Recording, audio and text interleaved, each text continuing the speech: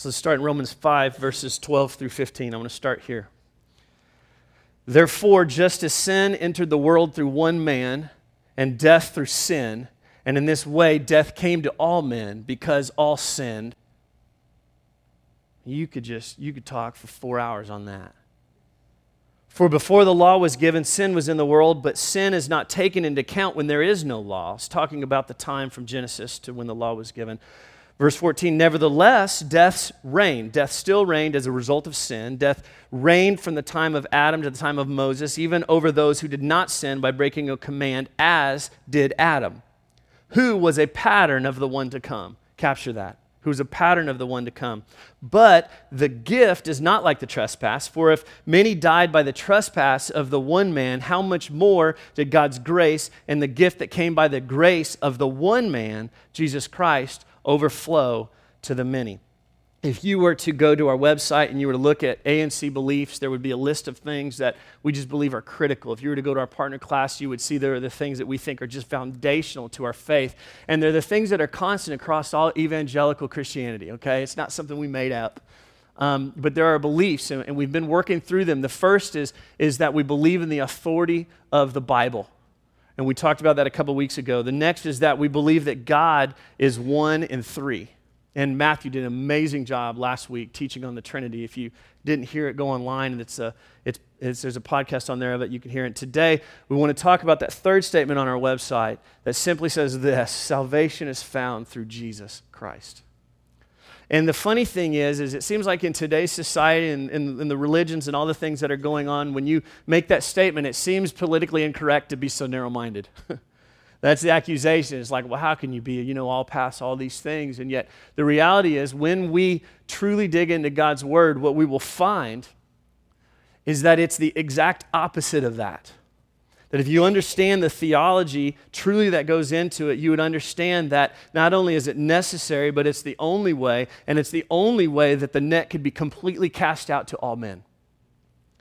And that's what we're going to discover today. So today, the best of our ability, we're going to discuss this.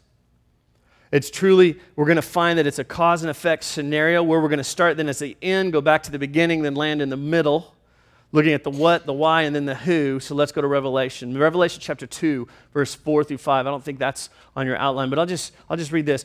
In Revelation 2, it's the very first judgment going on in Revelation is the judgment of the church. As a pastor, that's scary because the church will be judged, not just individuals, but the church will be judged. And the church of Ephesus was known as one of the most generous churches that just did things right and just constantly gave away and constantly did things that were right. And the beginning of this chapter begins to say and give them praise for all of these things. And then verse 4 kind of hits them like an uppercut, and it says, "Yet I hold this against you, you've forsaken your first love." First love being Jesus. You've forsaken Jesus. Verse 5, remember the heights from which you have fallen. Repent, which just means to turn around and to go literally the opposite direction. Okay? Repent and do the things you did at first. If you do not repent, I will come to you and remove your lampstand from its place. And the lampstand is representing God's favor. Okay? God's hand. I'll remove it from you. So here's a church that seems to be doing everything right, yet stopped loving Jesus, and consequently, he removed his favor. So the question is, how do we make sure that we do not become a church that does the same?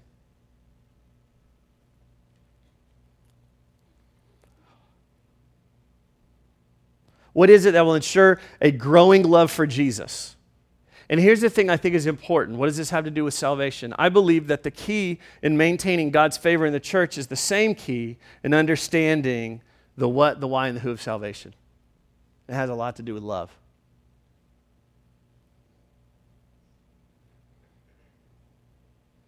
Luke 7, Jesus teaches that if we're forgiven much, we will love much. You ever heard that?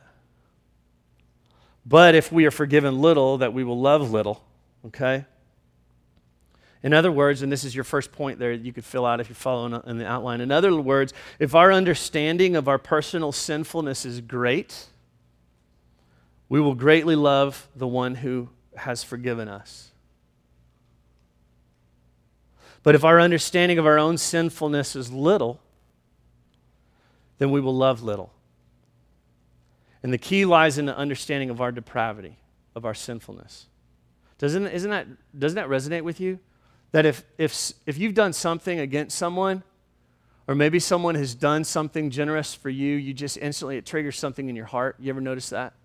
Triggers something in your heart where you want to do something for them. And it's not a forced, it's you're almost looking for that opportunity to express your appreciation somehow. You're looking for that opportunity, that moment to pay that back. It's just this natural thing that we're built with, that when we're forgiven much, we love much. And what it's talking about here, and the key lies in the understanding of our depravity, or our understanding of our depravity, our sinfulness, before God, not before man. And that's one of the things we get stuck on a lot as people. Do you ever do that? Well, my sin's not as bad as that guy, you know? That's real easy. If you ever want to feel good about yourself, go compare yourself to other people. You know, it's easy to do sometimes. And then sometimes it's bad, but it's the wrong thing. And really what it is it's a lie. So this is a little insight to what we can learn from Revelation. Let's go back now then to Genesis chapter 1 with the hopes of understanding this condition. We need to understand our sinfulness to understand how much we are forgiven in order to love Jesus. Then we need to understand where we are without him. So let's go back, and we're going to take it. A good friend of mine taught on this passage before, and he took on it, and he said, probably one of the key things we could do is look at three relationships of man to kind of measure where we are at the very beginning. All right? And what he called it, all right, is to look at authentic man. As God created us, authentic man before the fall, okay, when everything was just groovy, and Adam was just hanging out with God, and he was naked and he didn't even know it.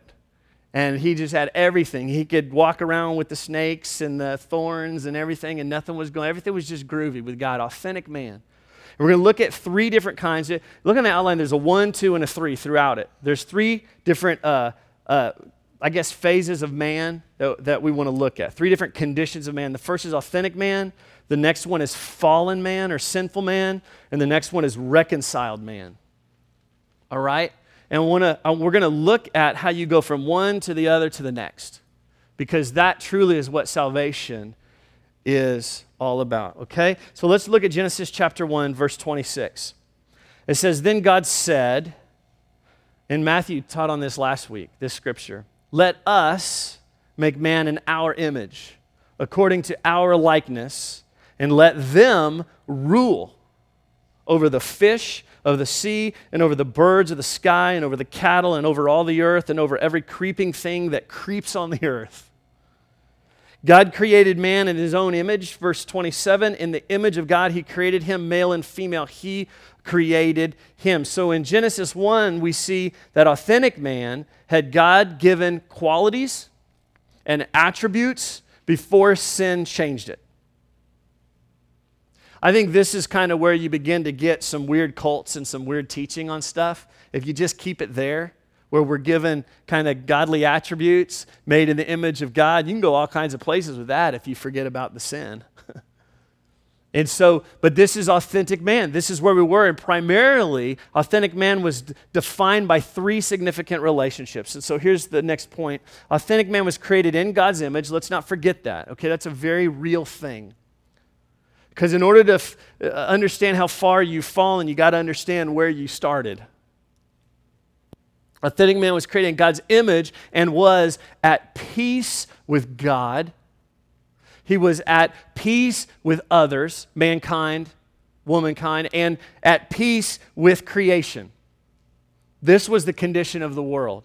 Verse 28, God blessed them, and God said to them, "Be fruitful and multiply, and fill the earth and subdue it." He's just like saying, go for it, guys. This is yours. Have fun. Rule over the fish of the sea and the earth, and over the birds of the sky, and every living thing that moves on the earth. And then God said, "Behold, I have given you Every plant yielding seed that is on the surface of the earth, and every tree which has fruit yielding seed, it shall be food for you. And to every beast of the earth, and to every bird of the sky, and to everything that moves on the earth which has life, I have given every green plant for food, and it was so. I have a friend who teaches this and says that it's like, if you see the everys on there, every this, every that, everything, it's like God is singing over his creation. It's like he's like, this is good stuff. And he's just, take it. It's yours. It's awesome. Authentic man. So the thought there is authentic man lived in perfect relationship with God. Okay? He was blessed and he was given everything. This is where authentic man was. Yet the original sin changed everything. Genesis chapter 2. Verse 16 through 17. This is one of the hardest things to figure out for me personally. Maybe you got it mastered, but this is one of the hardest things for me to figure out. Verse 16, the Lord God commanded them, saying, after he said, I'm going to give you everything, he said, from any tree of the garden you may eat freely, but from the tree of knowledge of good and evil you shall not eat. For in the day that you eat from it, you will surely die. And I look at that and you think, why would God do something like that? Why would he... he wants to give us everything, and then it just kind of seems incongruent that he would say, okay, I'm going to give you everything, but I'm not going to give you this. And I think anytime you see something like that, you got to look a little deeper and think, well, maybe that's not what he meant. What truly was God saying? What was the intention of this scripture? Wouldn't he want them to eat from this tree? Wouldn't he want them to know the difference between good and evil? I think the answer comes in the meaning of the phrase good and evil. When you interpret Hebrew, there are different phrases that are used that are not used.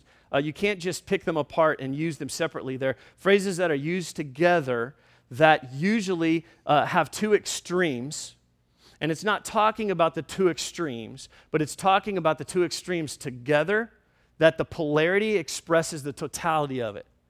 Does that make any sense? Like in Isaiah, he teaches about gathering is from the east and as far from the west. He's not saying that it's only going to come from the far west and the far east. He's saying this vastness, this hugeness. And so this scripture talking about the tree of knowledge is not talking about just the extremes of knowing good from bad. It's talking about the totality of everything. And he's saying, you can't handle the truth. He is. And we've kind of proven that as mankind, haven't we? Because what happened? They took the apple, man fell, and now we see. And things that are intended for good are used for evil. There's creativity and a drive for the arts that is abused and manipulated and used for pornography. There are machines that are created to save life and prosper life that are used to take life. There are words that are designed to encourage and to build up the body of Christ, and instead they're being used constantly to just tear one another down. We have proven that we are not morally capable of handling such information. Does that make sense? It's kind of like how I don't let my kids watch certain movies or get exposed to certain things. It's not because I'm withholding from them. It's not because I don't love them. It's because they can't handle it, and it's wrong for them to be around it because they can't handle it. All right, now I got to find my place because I was just going. This was a good thought that I love. God is the only one who can know all things and utilize them for good every time. Isn't that awesome? I'm so thankful for that. So here's what God is doing. God, from the very beginning, is showing us our need for a Savior. You get it? Let's just pretend for a moment God knows what he's doing. And he's exposing a need. But man fell. The second one is fallen man, another condition of man. We were authentic man or created man, or maybe even call it perfect man. And here now is fallen man or sinful man. And at this point, well, let's back up a little bit. At this point, right before this, Adam was still without sin. All right? But think about it. He was still without sin, and yet he chose to sin. He had everything in the world God said is yours, and yet he chose to sin. What does that tell us about his nature and who he is? Here's a thought after fallen man there in your outline, if in our sinless state, which he was in, we will choose evil over good, how much more will we choose evil in our sinful state? Prior to the fall, man was sinless, but still not capable, is what it's saying, of righteousness, of choosing right. This was the condition of Adam even before sin. And this is important for us to understand as we understand how deeply rooted our sin is in us as mankind. As Adam is our great-great-great-granddad. All right? The important part there is we need to understand that even prior to the fall, man was sinless, but still not capable of righteousness. We weren't capable. Some of us, well, I'm not going there. How do we know that? Romans 3. Just look at Romans 3, chapter 3, verse 9 through 11. What shall we conclude then? Are we any better? Not at all. We've already made the charge that Jews and Gentiles alike are all under sin. As it is written, there is no one righteous, not even one. There is no one who understands, no one who seeks God. So I want to go, well, Adam blew it. How come that has to impact me? Because I'm just as incapable of righteousness as Adam is. Every one of us, if we were back there in his shoes, would have chosen that apple. You believe that? So this is our condition without Christ. In the same way that the law, your next point, shows us our sin, our condition or our depravity, okay? Our inability for righteousness, our depravity shows us inability for righteousness. These two things, and both together, show us our need for a Savior. Romans 1, which was the setup for Romans 5 that we were looking at, it reminds us of that. For even though they knew God, they did not honor him as God or give thanks, but they became futile in their speculations, and their foolish heart was darkened. Professing to be wise, they became fools. And this is important. And they exchanged the glory of the incorruptible God for an image in the form of corruptible man, right here, and of birds, and of four-footed animals, and of crawling creatures. Do you see the descent?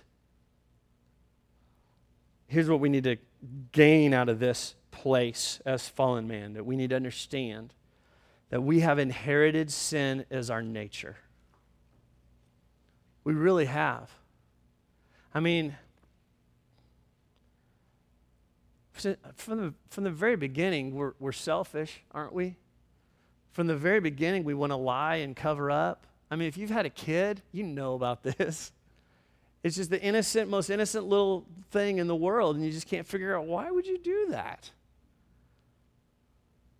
It goes a lot deeper than that. But we have inherited sin as our nature and have exchanged, the scripture said, the glory of the incorruptible, okay, that which is incorruptible for the corrupted.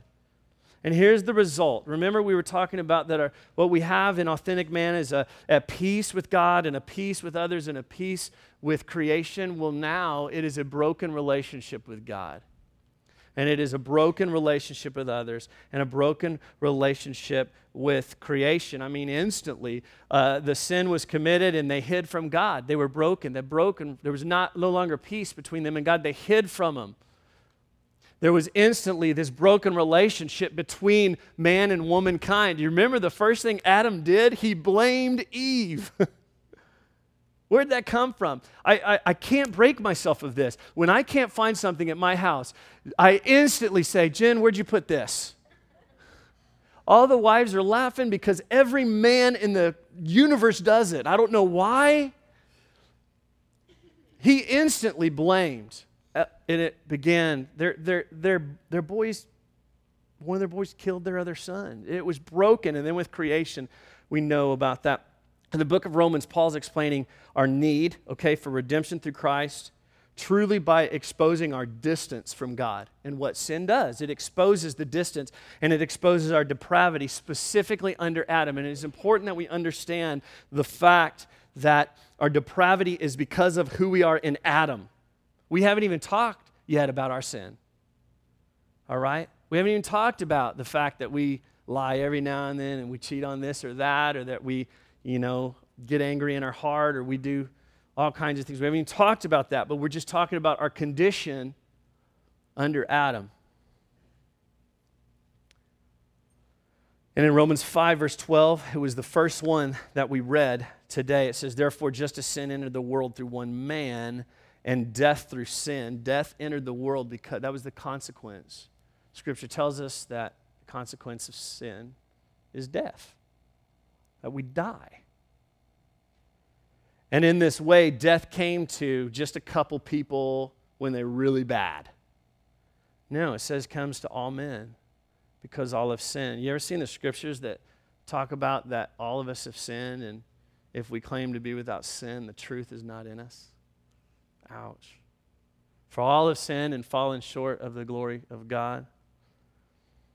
The thought there, transition thought, is under the headship of Adam, we are all sinners, and we are all guilty, and we are all condemned to death. I wanted to butter that up and say condemned to have a tough life or, really bad, eternity or whatever, but it's condemned to death, and the fall of man brought death, regardless of our personal sin. So I'm going to steal something from a friend. I hope this doesn't work on us. Let me do this because I want to draw a little picture because some of you guys are visual learners. No, I just want to draw. Okay, so I'm going to show you guys on the sides this. Does that camera just zoom in on this? Let's see. The crow's nest? Okay, so, this is simple. This isn't anything profound or whatever. So here's Adam, okay? And what this is saying is that under Adam, he smiles. He's a smiley guy, okay? There's Adam. And it's saying that under his headship, we are sinners. This is us, here sinners. Okay, and under Adam, we are guilty because it is our nature to sin. And under Adam, therefore, we are condemned as well. And there's probably some other things that we got some problems too underneath Adam, okay? So here it is. Nice. Okay, so that's us under Adam. All right, so we're under him, and that's the problem, because you can't just divorce your dad, although I think you can now, can't you? We're going a long ways. Okay, so this is who we are. So the problem is we need a new dad. Okay, that's our problem. We need a headship without sin. And so we need a plan for redemption. And because this dude is not cool with God, God's not cool with him, is total, okay, we need to be on another team. We need something else, okay? And again, I want to say that this is our primary problem. Our primary problem is our nature is sin. And the reason that's important, I'm going to get ahead in case I forget to say it. The reason that's important is because most of us like to think that we've sinned a little bit, so if we just do enough to cover those sins, we're okay. It doesn't matter. Okay? We're born into sin. The little things we do every day they're secondary. If they stood on their own, here's the deal. It would be enough we would still need Jesus, okay? But we need to understand we're born into our nature is sin. And when you think about the solution for that, that is good news. Because we can't, I'm not going to get that far ahead. Okay. So, all right. So here's my question. Why is this offense so big that it requires a sacrifice bigger than any of us can fulfill? It's not fair. Adam did it, not me, right? It's not fair. Well, here's the thought. So if you lied to a little kid, okay, I do it all the time. If you lie, I'm just kidding. If you lie to a little kid and they bust you on that lie, as an adult, you could go, no, I didn't. You're crazy. You are a little kid and don't know what you're talking about, right? And even if no, here's the evidence, whatever, not a big deal. You lie to your best friend, all right, and they bust you, okay? That has some implications relationally. It hurts your relationship. Maybe it hurts your reputation. There's something emotional going on there. Now, let's say you lie to your boss and you get busted. Man, it's getting up there a little bit higher now, isn't it? I mean, maybe that next promotion didn't go into you, or maybe worse, you get fired or whatever. There's some big consequences that happen with doing that. Now, let's say you're in court and you lie to the judge. Well, now it's against the law and you can go to jail for it. What we're talking about there, it's the same little thing. It's still a little lie. But the offense is not measured on how big the sin is. The offense is measured on the authority that you've broken. Does that make sense? And so if we just have one thing that we have gone against God, and God is an infinite God, what can we do to make peace with that?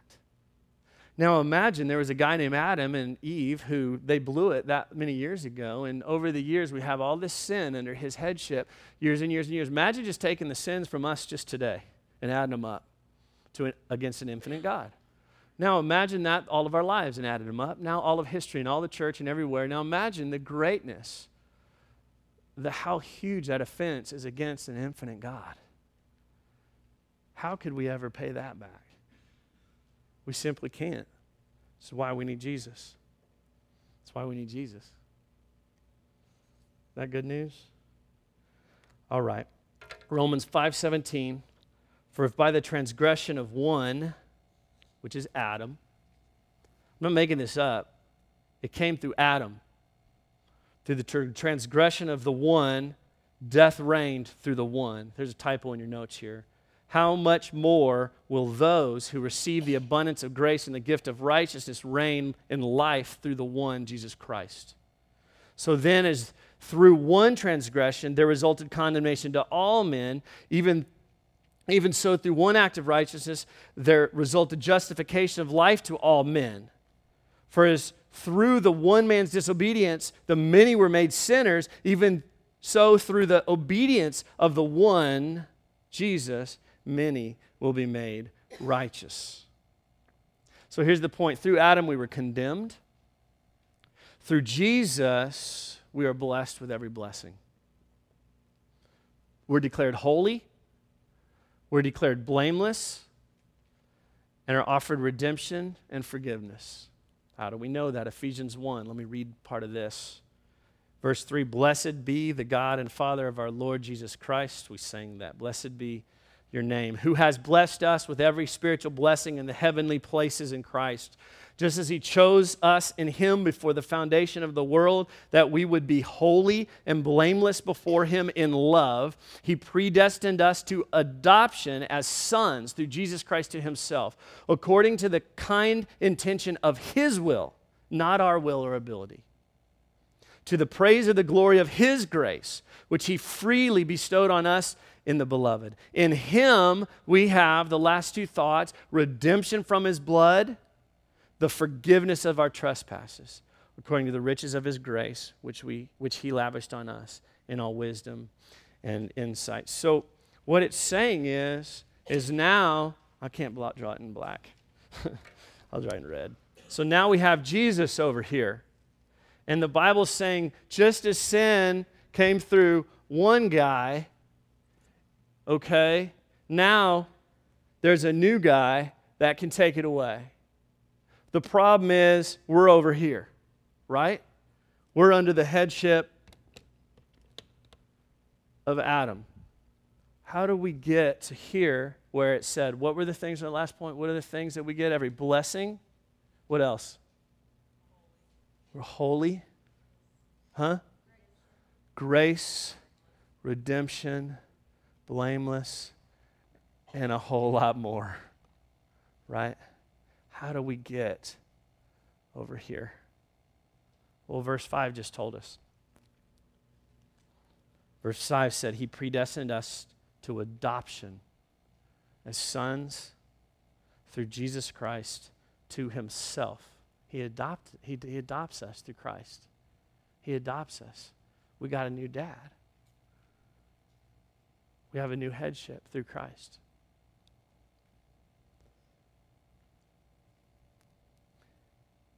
According to the kind intention of his will.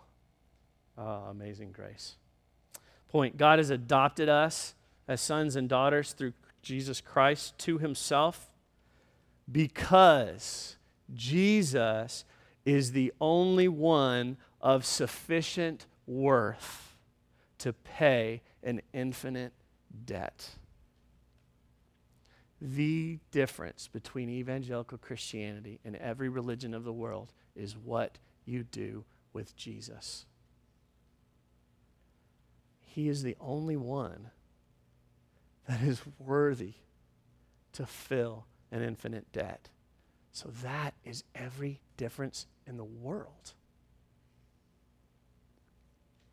John 1:11, he came to that which was his own, but his own did not receive him. Yet to all who received him, to those who believed in his name, he gave the right to become children of God.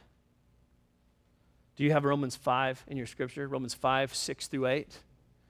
You see, I like that. You see, at just the right time when we were still powerless, we were depraved, we were incapable, we were unrighteous, Christ died for the ungodly. Verse 7, very rarely will anyone die for a righteous man, though for a good man, someone might possibly dare to die, but God demonstrates his own love for us in this: while we were still sinners, Christ died for us. We can be reconciled with God not because of our ability to do good, because we cannot do enough good to cover an infinite debt. Through Christ alone, we're reconciled. Therefore, Romans 5:1, it's the very first scripture from this whole passage.